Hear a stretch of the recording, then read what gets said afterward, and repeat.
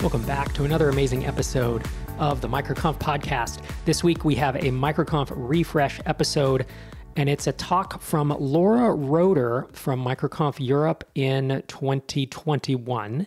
And the title is Hitting Reset at Meet Edgar, where she talks through running Meet Edgar for several years and hitting a big reset and restructuring the company. And if you're interested in possibly attending this year's MicroConf Europe in 2022, it's in Malta in November. You should head to microconf.com/Europe to find out more and to see if there are any tickets left. If you're interested in seeing the full visuals for this talk, there is a YouTube link in the show notes for this podcast episode. You can see that amazing stage in Dubrovnik, Croatia, and get a better feel for what these talks are like in case you're interested in coming to one of our events soon. So with that, let's dive in to Hitting Reset at Meet Edgar with Laura Roeder. Let's lay the scene. It's March 1st, 2021, this year. And at 5 p.m., I have the worst call scheduled of my life. The absolute most gut-wrenching, terrible thing I've ever had to do is going to happen at 5 p.m. And I have to wait for it all day. So I'm pacing around my house, pacing around my garden all day, just waiting for 5 p.m. to come. Because 5 p.m. is when we had the weekly team all hands for my company, Meet Edgar, at 5 because I live in the UK, it's a US team. So the weekly all hands happens at 5 p.m. and I haven't been on the call for a really long time because at this point I'd been out of the day-to-day in the business for a few years. So I knew that as soon as my face showed up on that Zoom screen, the team was going to know that it was some big news and probably think it was some bad news. But they probably had no idea how bad that news was going to be because on that call, I told an entire team of people that they were all being let go, that every single full-time employee at the entire company was being let go. That sucked.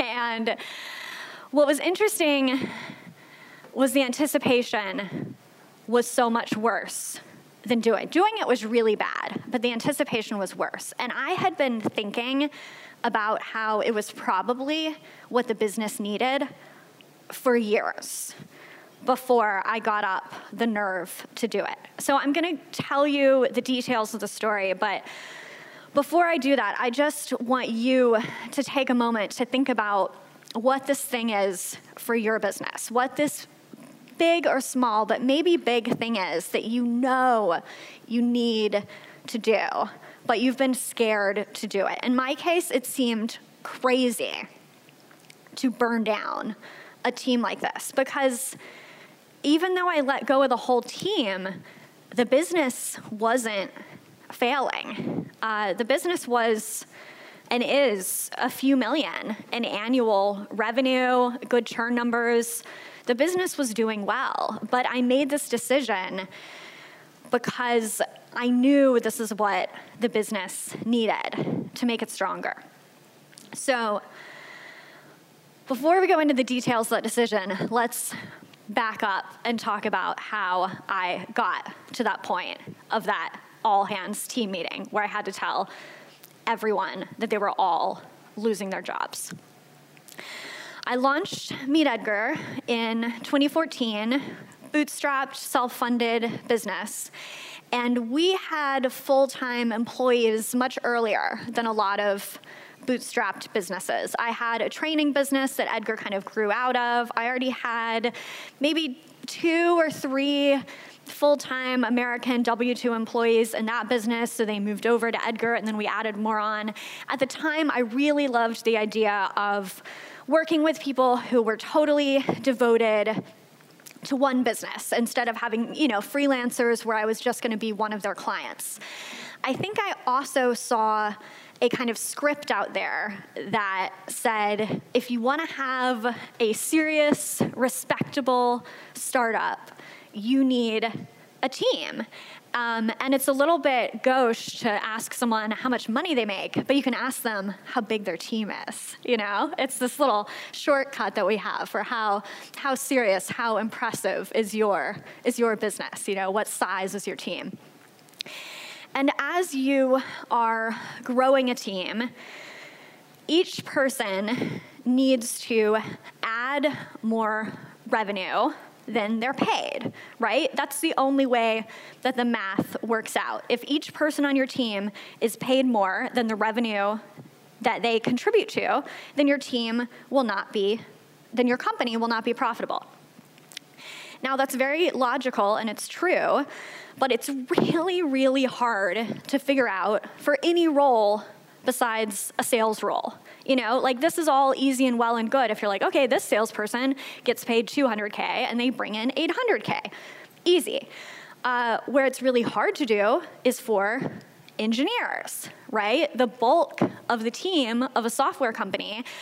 I don't know about you, but I've always found it really impossible to attribute revenue to an engineer. And if you try to do it, you say, okay, well, maybe if we, add new features, like that'll attract more customers, but often it doesn't. You don't actually know, which features are making people stay, and it doesn't really matter who built what percentage of what feature, right? It just gets really weird if you try to sort of force an engineering team into that box. So it's really hard to do with engineers. It's also hard to do with the rest of the team for a self-serve model, which is what we are at Meet Edgar. We don't have that sales team. The way that people hear of us is usually word of mouth, right? So we absolutely crush it for search results for the term Meet Edgar, right? And that's how most of our customers come in. They've obviously heard of Meet Edgar somewhere. They Google us, and they buy.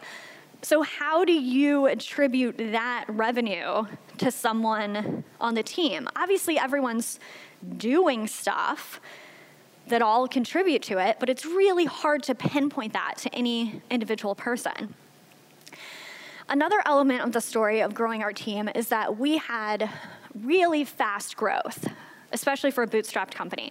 So we hit $1 million in ARR 11 months after launch, and we more than doubled the next year. Really fast growth in the first 2 years. But that growth rate did not continue. But we hired as a high growth company. Nothing crazy huge, by funded startup standards. I think the largest our team ever was at one time was maybe 25 people.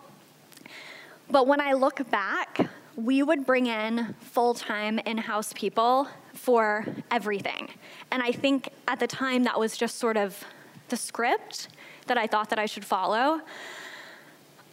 I think of some of the roles we had a full-time marketing data analyst. There was no reason for that to be a full-time job. That was a project that needed to be established, getting that data in. But once it was, we did not need someone full-time on the team. But what happens is you add people for these roles, and then you don't want to fire them because that sucks, and they're smart people and they're contributing to the business, right? And so what I found is you often end up, without realizing it, creating a lot of busy work.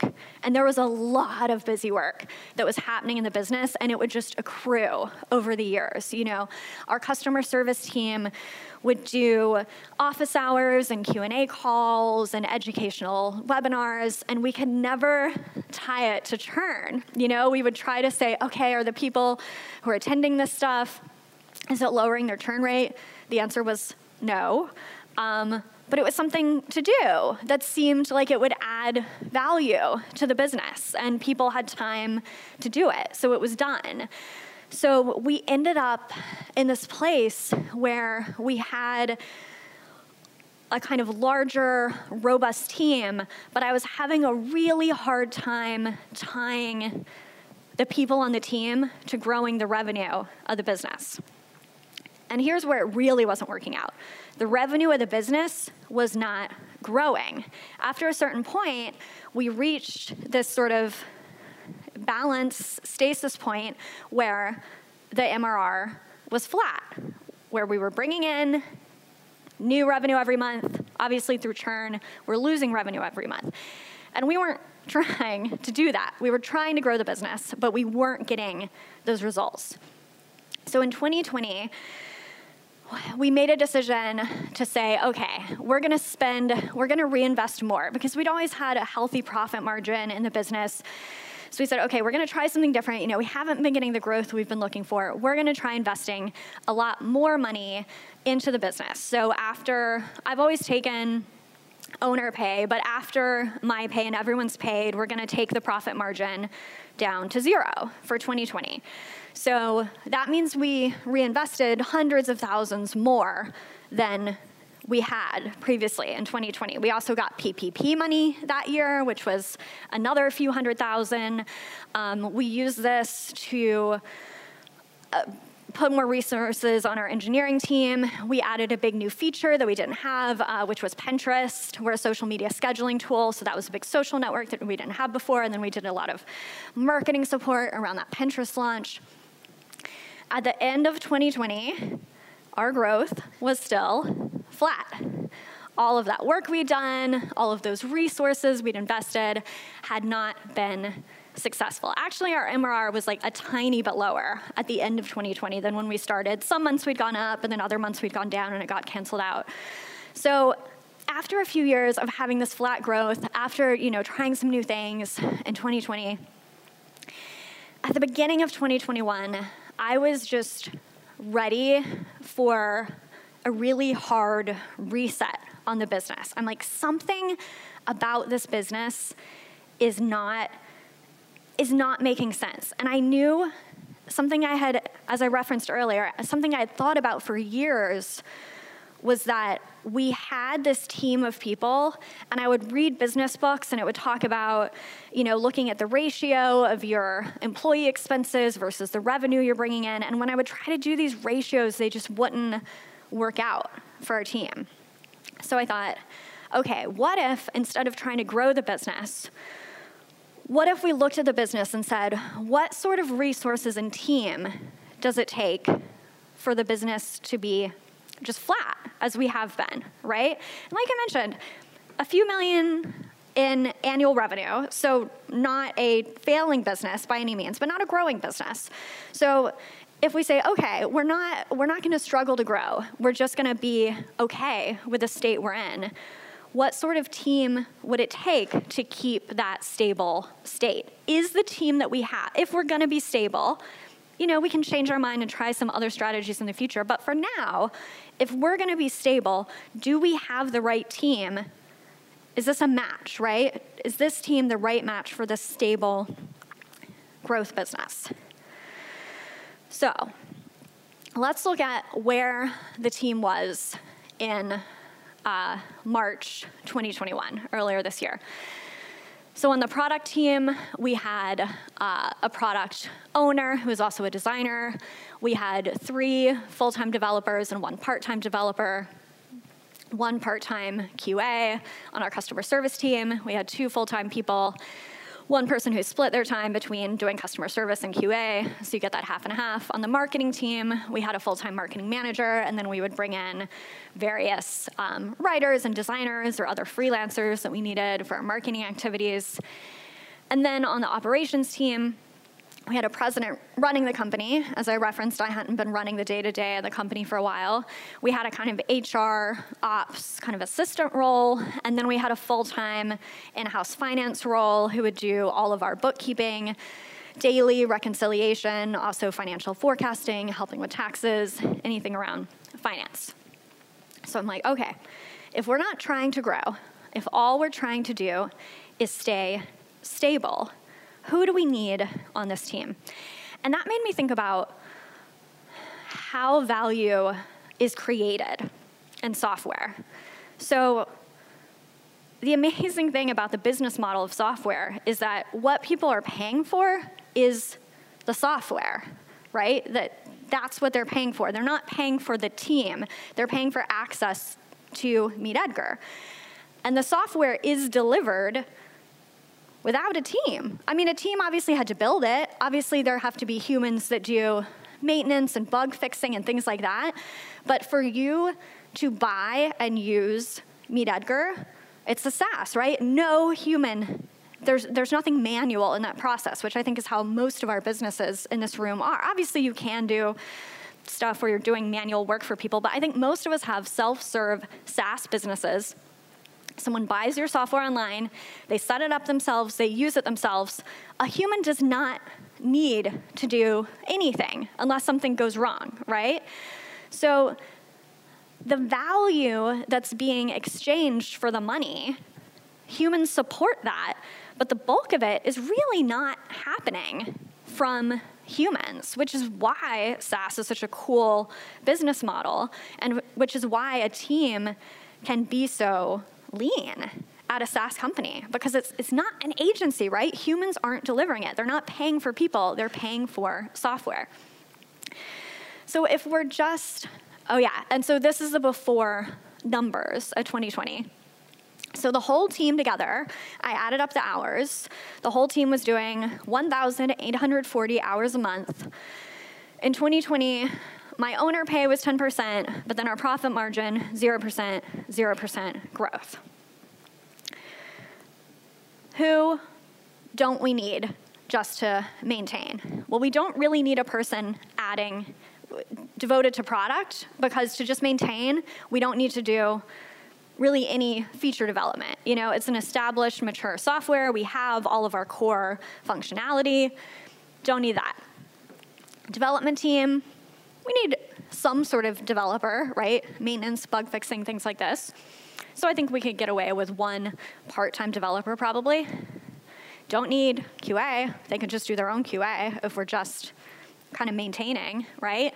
Customer service, when I looked at our ticket volume, I saw that our customer service capacity was way, way larger than what we needed. Again, we're a self-serve business. Our pricing is $19 and $49 a month. We don't do any custom anything, any custom onboarding.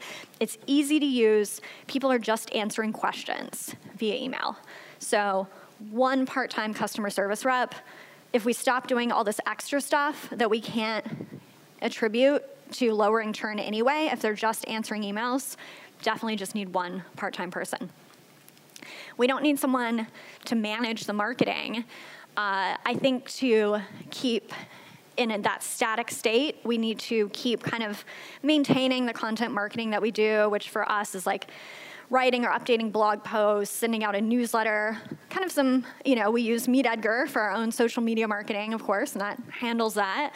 But we'll need some kind of freelancer, someone to kind of help the marketing machine stay alive. And then the operations team is really interesting, because the operations team, their only purpose is to support all the other people. If you don't have a team, you don't need an operations team. So this whole area, gone. You need bookkeeping, but even that, you probably do it monthly. Honestly, you could do it quarterly. You could do it yearly. I mean, we're a SaaS business. You can just look at ProfitWell, right? The math is really simple for the bookkeeping. So this is what I decided to do. If we're just going to stay flat, we don't need this whole team. A much simpler team is a much better match to serve the business. And I do want to tell you, because of course I'm focusing on the logistical side, the business model side of this, but obviously there's a huge human side to this as well, which is why it was such a terrible thing to have to do. But because I didn't wait until the ship was sinking, we were able to give 3 months severance to everyone. We've always kept open financials with the entire team. So it was surprising, but it wasn't the most shocking thing in the world, because everyone knew that we weren't achieving growth like we wanted to be, right? People knew that things were not amazing in the business. So don't get me wrong, it was a terrible day. It was very bad news. But because it wasn't a disaster point in the business, we were able to handle it in a way where we could be generous with people and give them plenty of severance, give them plenty of time on health insurance to find their next thing. So here's the team that Meet Edgar has today. We have one freelance developer who does 20 hours a week, mostly, again, maintenance, bug fixing stuff. For customer service, we have a freelancer who does 10 hours a week, and then we have one backup person. I have another SaaS Now Paperbell, so I have them cross-trained, just if somebody's out, they can do backup. The customer service rep hands bugs directly to the developer, so that's a really simple process. For marketing, we have a small content agency that just updates our blog posts. We've written over 500 blog posts. Why were we writing more every single week? That makes no sense. We're actually getting much better results now, search optimizing and updating the posts that we had already written, because they're old posts, which Google actually loves. So now we just have a freelance agency. They completely handle the updates, all the keyword research, much, much lower cost for them to do all that than when we were paying just one full-time person. And then I like to mess around with marketing stuff, so I spend a few hours a week improving funnel stuff usually. Operations, we have a freelance bookkeeper who does our books monthly, and we have a freelance project manager just to kind of, I don't know, if anybody has any problems or little projects. The other day I got a letter from the state of Wyoming saying that I owed them money, so I sent that to her so she could deal with it, right? Just these random things that come up when you're running a business she helps with. So here's the numbers. And don't worry, I'll give you the side-by-side comparison on the next slide. Now we run the whole business, the same multi-million-dollar ARR, same business for 170 hours a month. Our profit margin is 60%, and then with my salary of 10%, that takes my owner pay, since I own the whole thing, to 70%. We still have 0% growth. So this isn't some amazing, oh, we did this and then everything turned around. We still have 0% growth. That's the same. But that's how it was before, right? This structure just makes so much, if you're gonna have 0% growth, this is the way to do it, So this is the big before and after numbers. So our team numbers are 90% less hours spent on the business to achieve the exact same outcomes. And now the profit margin is 7 times higher. Huge, huge, huge difference. And the point of this is not, the profit margin is cool, but the point of this is not to say, oh, look how much more profitable it is. The point is really just about that match of what's right for the business, right? Does your business need freelancers in this role or full-time in this role? Are you excited about building a strong company culture, or are you not? Which parts of your business really need the resources? Or maybe you have way too much engineering happening and it's really not needed for your business, or maybe you have too much sales or too much marketing. This is just about looking at what your situation in your business is and making sure that the team and the resource spending that you have really matches up with what you truly need. And it's really hard to do that after you get started, because 7 years in, I found what I needed was to let go of the entire team and replace it with a totally different structure. That's a really hard call to make, because the people working at the business were excellent. They were really good at what they did. They were really smart people, right? They weren't doing a bad job. We just had roles that weren't really needed for the company that we had. So I left a lot of time for questions because I want to know what you want to dive into more. But what I want to leave it with is just for you to, again, reflect on, what is this thing in your business that feels really scary, that feels overwhelming, feels like you can't do it, but you know that you need to do. What is that change? Thank you. Thanks, Laura. Great talk. Difficult decision, I can imagine. I'm wondering though.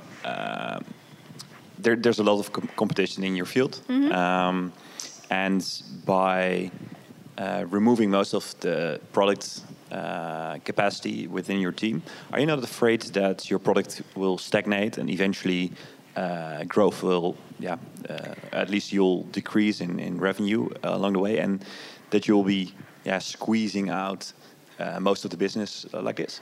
Well, I think that is likely. I think that is expected. I think if we continue to keep the product in the same place over time, it won't stay exactly flat.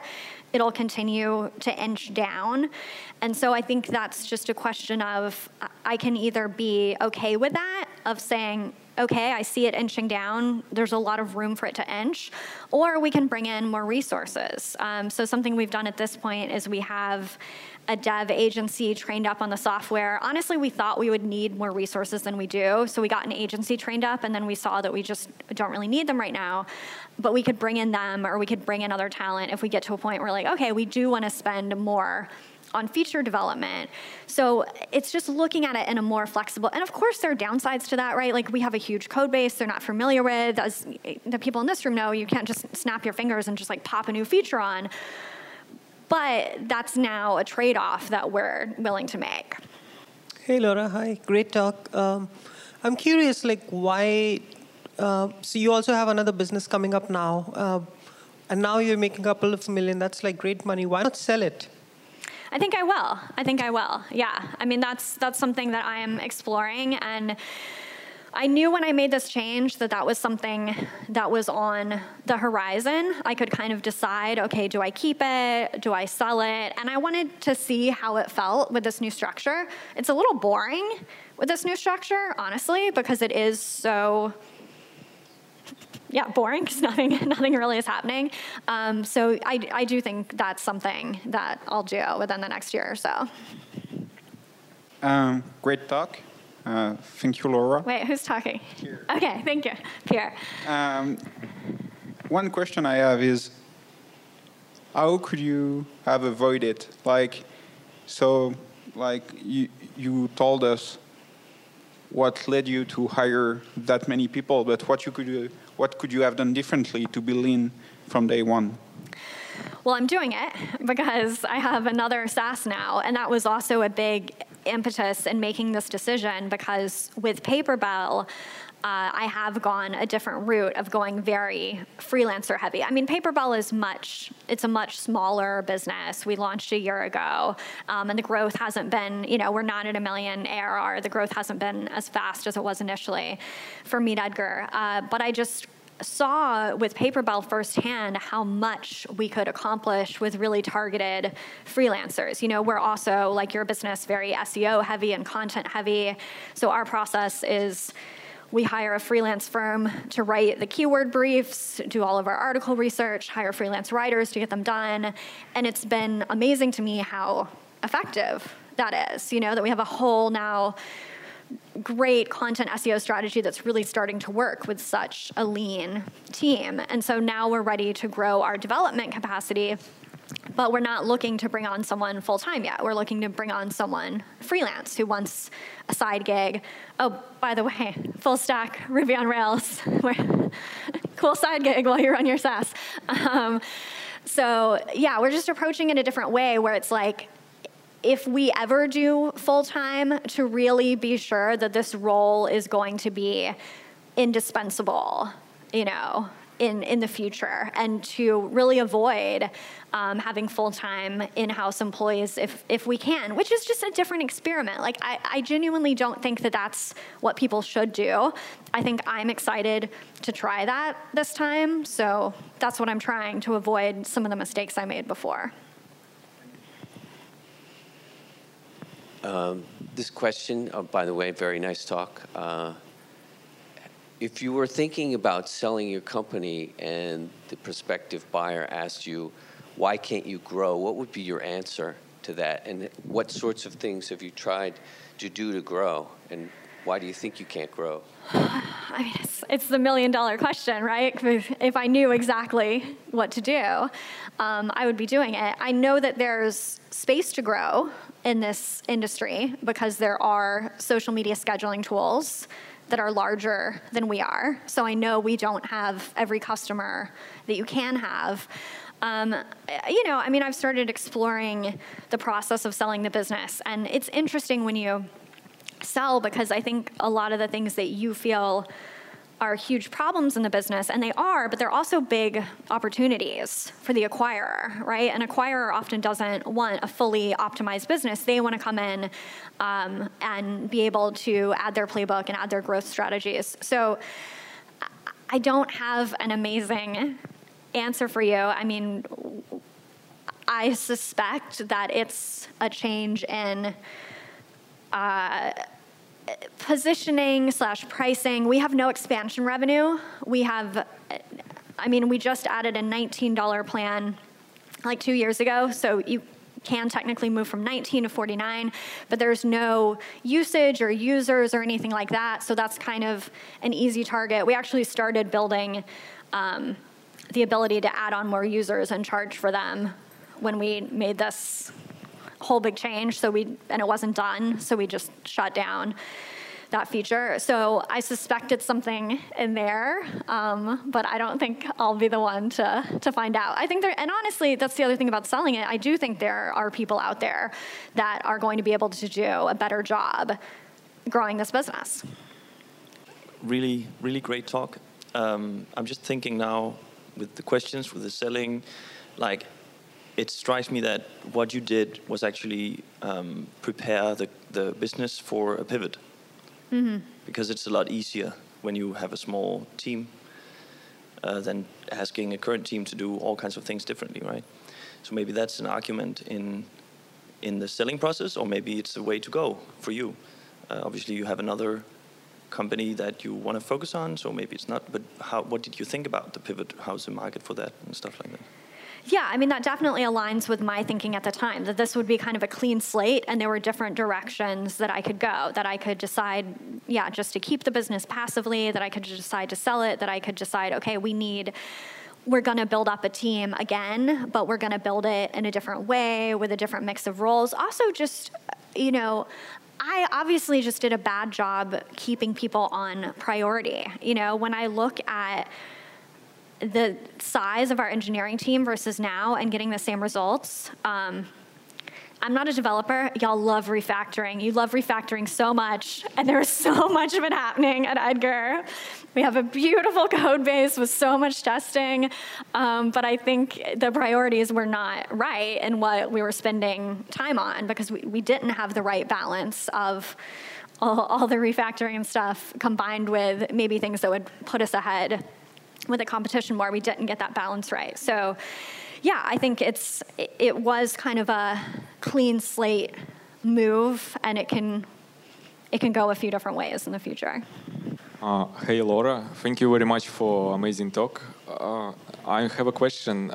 Have you stepped back, because you were saying that you were growing initially very intensively? Have you considered maybe was something changed that you stopped to grow, or it was just a market itself, because it feels that market is quite big, because there are a lot of tools and they keep growing. Maybe something happened at this point. Yeah, so I actually did an episode on startups for the rest of us where I did talk about some of this in more detail. So there was one big event that happened, which was we lost the ability on Twitter to kind of do our core functionality, which is repurposing content. Twitter banned sending the same content out repeatedly, and that was the beginning of the bad times. We lost a big chunk of MRR at that time, and we just never got our mojo back. Also, when we launched, we were super unique, and we were the only ones with the ability to do what we did with the workflow. And since we launched, more copycat tools came out, which happens. So I think also that is why we didn't, after time, have such a fast growth rate. Because at first, for the first 2 years, if you wanted to be able to repurpose your content on social media, we were the only game in town, and now we're not. So yeah, I think it was internal mistakes that we made and also external factors that made things a little harder. Hi, Laura. Thanks. It was a great talk. You obviously had a lot of learnings from Meet Edgar, and whether that was your first startup or not. In terms of when you then started Paperbell, you had a new vision for how you wanted to build the business. Did you find it hard to stick to that, or did you find yourself slipping into old habits? Because the last time you built a business, you did it very differently. That's an interesting question. I didn't find it hard because I do have a lot of the same habits, because there were a lot of things that we did right with Edgar, right? Like I said, it's kind of weird because I'm up here talking about something that's hard and something that's a bad time, but the business is still, I definitely still consider it a success overall. So with Paperbell, I referenced SEO and content marketing. We're using that same playbook to build Paperbell that we used to build Meet Edgar. That's kind of my side, the business marketing side. So I'm doing a lot of the same habits and the same activities, but really the team stuff is what looks really different. And it's not hard for me because I miss it, because it was so long since I wrote marketing copy for Edgar. I had other people doing that, but I love doing that. So it's actually been really fun. For Paperbell, I built the whole website myself. I wrote all the copy on it. I'm still at that place where it's really fun to be able to do all that execution work. Maybe in a year or two, I'll get bored of it and I'll have more people doing it. But yeah, it's largely the same kind of playbook and how we are building the product and the marketing, but with a different team structure. Thanks, Laura, for being so candid with your tough decision that you had to make. I had a question regarding, were you involved in setting the roadmap and the product vision? And, how did you get to the point where you're just like, I'm willing to throw this all away, none of this is going to work. I'm going to downsize the team. Well, I don't know if anyone else does this. We would throw out our roadmap all the time. I don't know if we're the only one. Our roadmap would just get crazy, and then we'd be like, we can't handle it. We're throwing away the whole thing. So I think that part maybe didn't seem that weird. And of course, there are always things to build and always things to improve, but we do feel like, okay, the core functionality is there. There aren't huge things that are super missing from the product. I mean, in my opinion, maybe someone else would feel differently. So yeah, I would be sort of involved with the product vision, but honestly, it's not a huge strong point for me. My side is definitely more marketing and audience building and stuff like that. So not having control over that and throwing it out was not super sad for me. Thanks for the talk. In the beginning, you said you had the feeling that as a proper startup, as a real startup, you had to have lots of people to present yourself. Did you also have an office? Did people go to an office? Okay, just no, we were always remote. Yeah, okay, we were remote, but we were all in the U.S. and we would work at the same time together. So a kind of synchronous remote. Thanks for the talk. How did the team handle the news, and was there any hard discussions after the initial announcement, and how did that went for you? It went surprisingly well, and I don't want to sound blasé because, of course, it was easier for me than it was for the other side. We had actually built, our retention for the team was amazing because we had built a really great place to work. We had really great work-life balance. We paid well. People had great benefits. So I actually heard from more than one person that they were kind of wanting to quit, but they were not wanting to be disruptive to the team, or they didn't want to lose some of that culture that we had. So there were at least a handful of people that this was immediately kind of I've sort of secretly been hoping for this. Because also, like, being in a startup that's trying to grow and is failing sucks. You know, it's not fun when you're like, we're going to put all this time and money in 2020 into all these things. That didn't work. Like, it sucks. It's hard, you know? So honestly, there was only one person who did have an extremely negative reaction and have a really hard time with it. But besides that, like I said, the anticipation was actually much, much worse than the conversations. And, you know, I was able to see the jobs that people went on to next. And some people at the company, you know, like on our customer service team, had never worked in the startup world before. And then they got to go on after us to some of the really like top, well-respected companies, which they were really excited about. So that was really cool to see. All right. Thank you, Laura. Thank you.